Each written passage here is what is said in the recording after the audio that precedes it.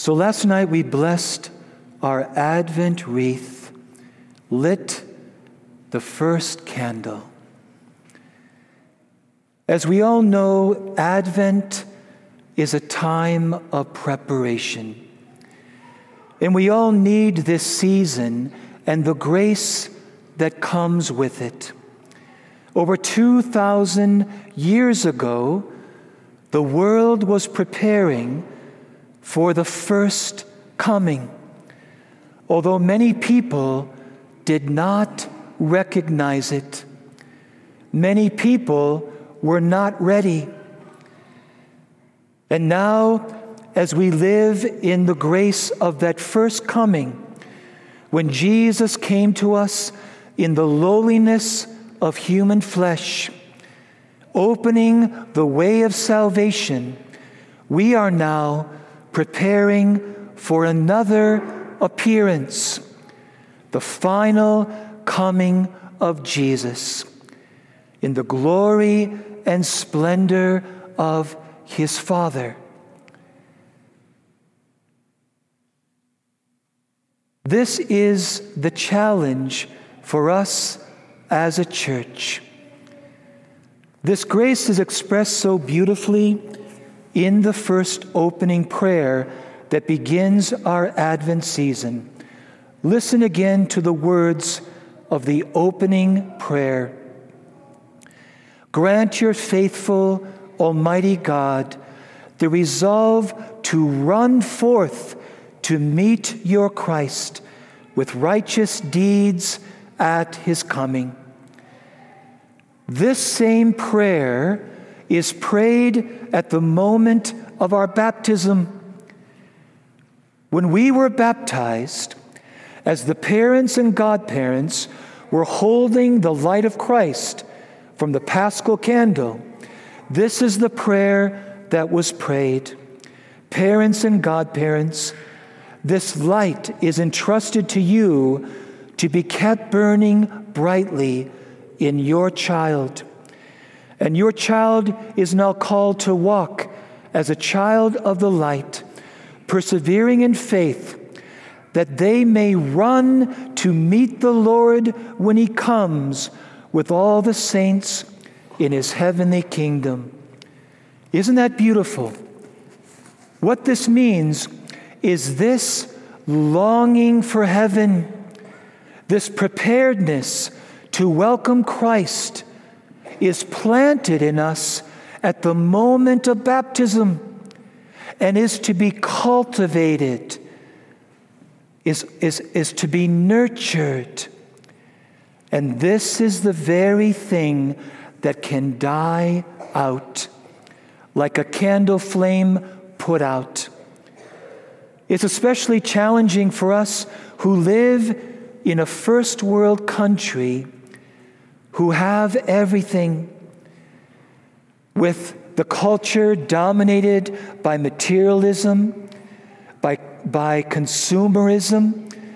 It is so easy to lose our thirst for God, our desire for prayer, to lose sight of the ultimate goal and longing for heaven. We can lose this. And so what does Jesus say to his church today? Stay awake. The same act of love that moved him to give his life on the cross to open the way to salvation is the same love that now says to us today, stay awake. Jesus does not want any one of us to get lost, to be unprepared when he comes.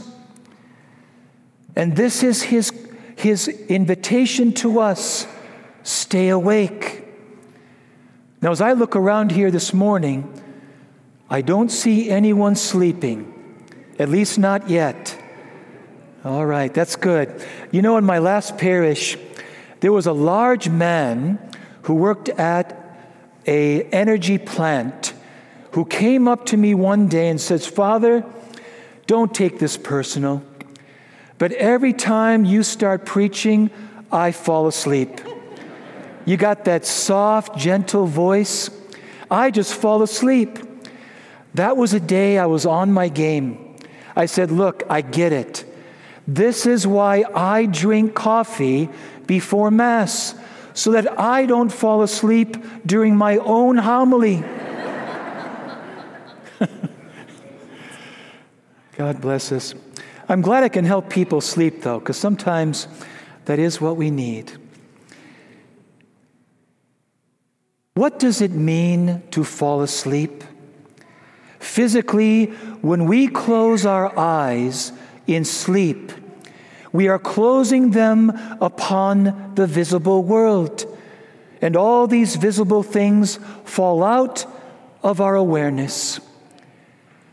Jesus is talking about falling asleep spiritually, which means when the eyes of our soul close upon the things of the Spirit, when we lose our awareness of the presence of God with us, how God is working right now in your life and in mine.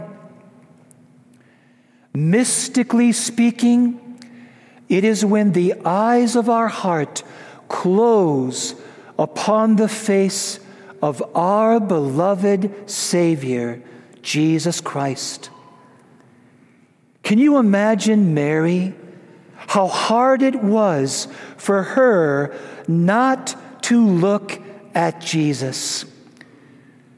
The glory, the holiness and splendor of God radiating from her child's face.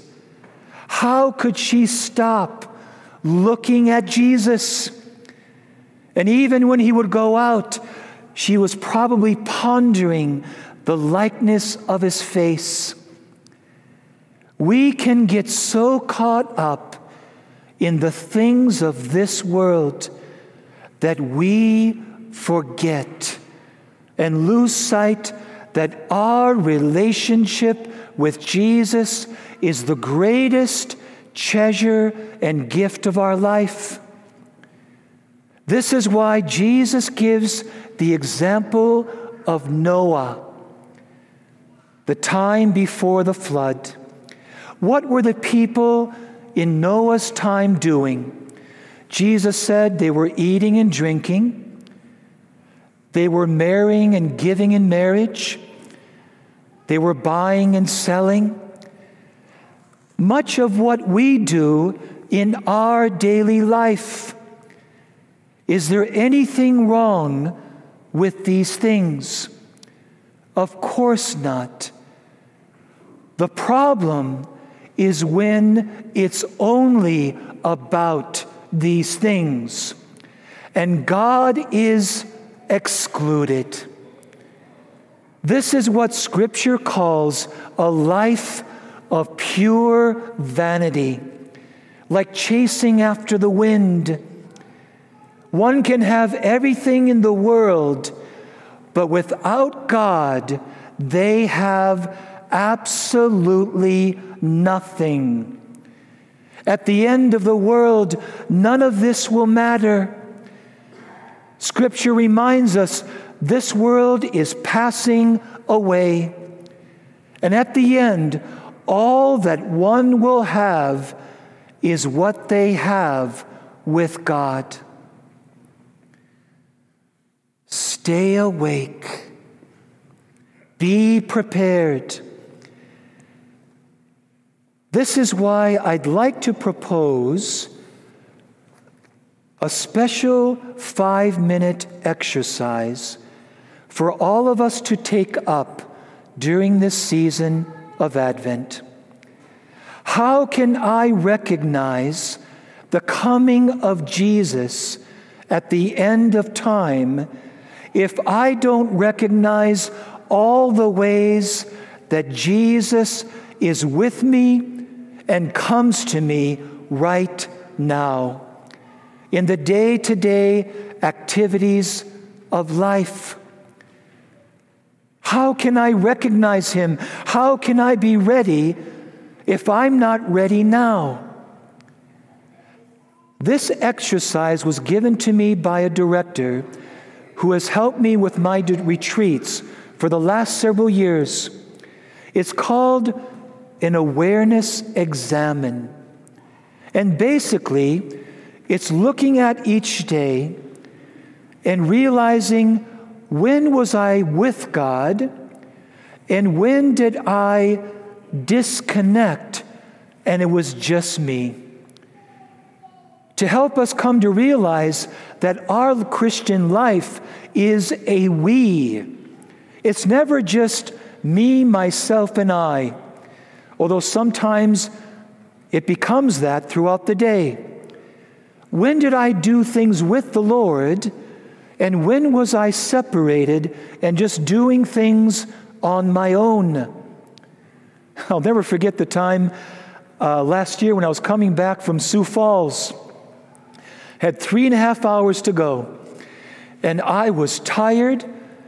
I was anxious and impatient to get home, and I was just pushing. Gotta get home, gotta get home. And I didn't realize that I had fallen asleep spiritually. I was completely unaware of God's presence with me in that car and what God was doing. It was all about me and what I wanted, and I wanted to get home.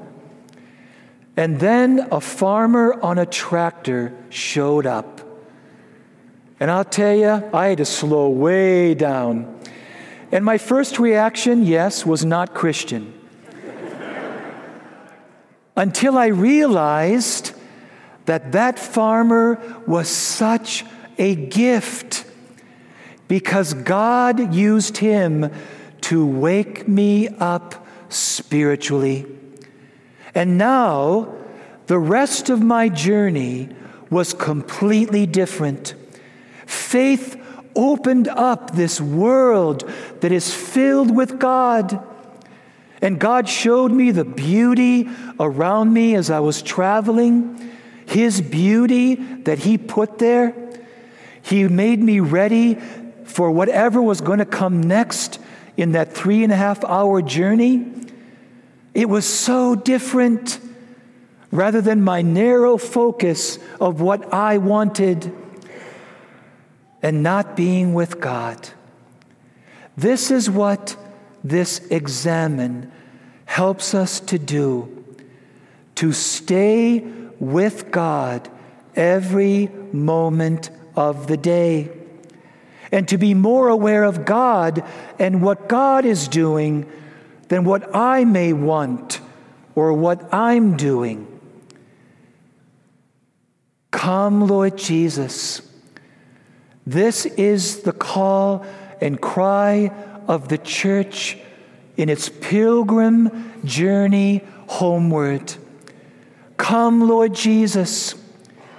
Come, Lord Jesus. Are we ready? Are we ready to welcome Him when He comes? The way to be prepared is to welcome Him with us now. In the way He comes today, that's how to be ready. Amen.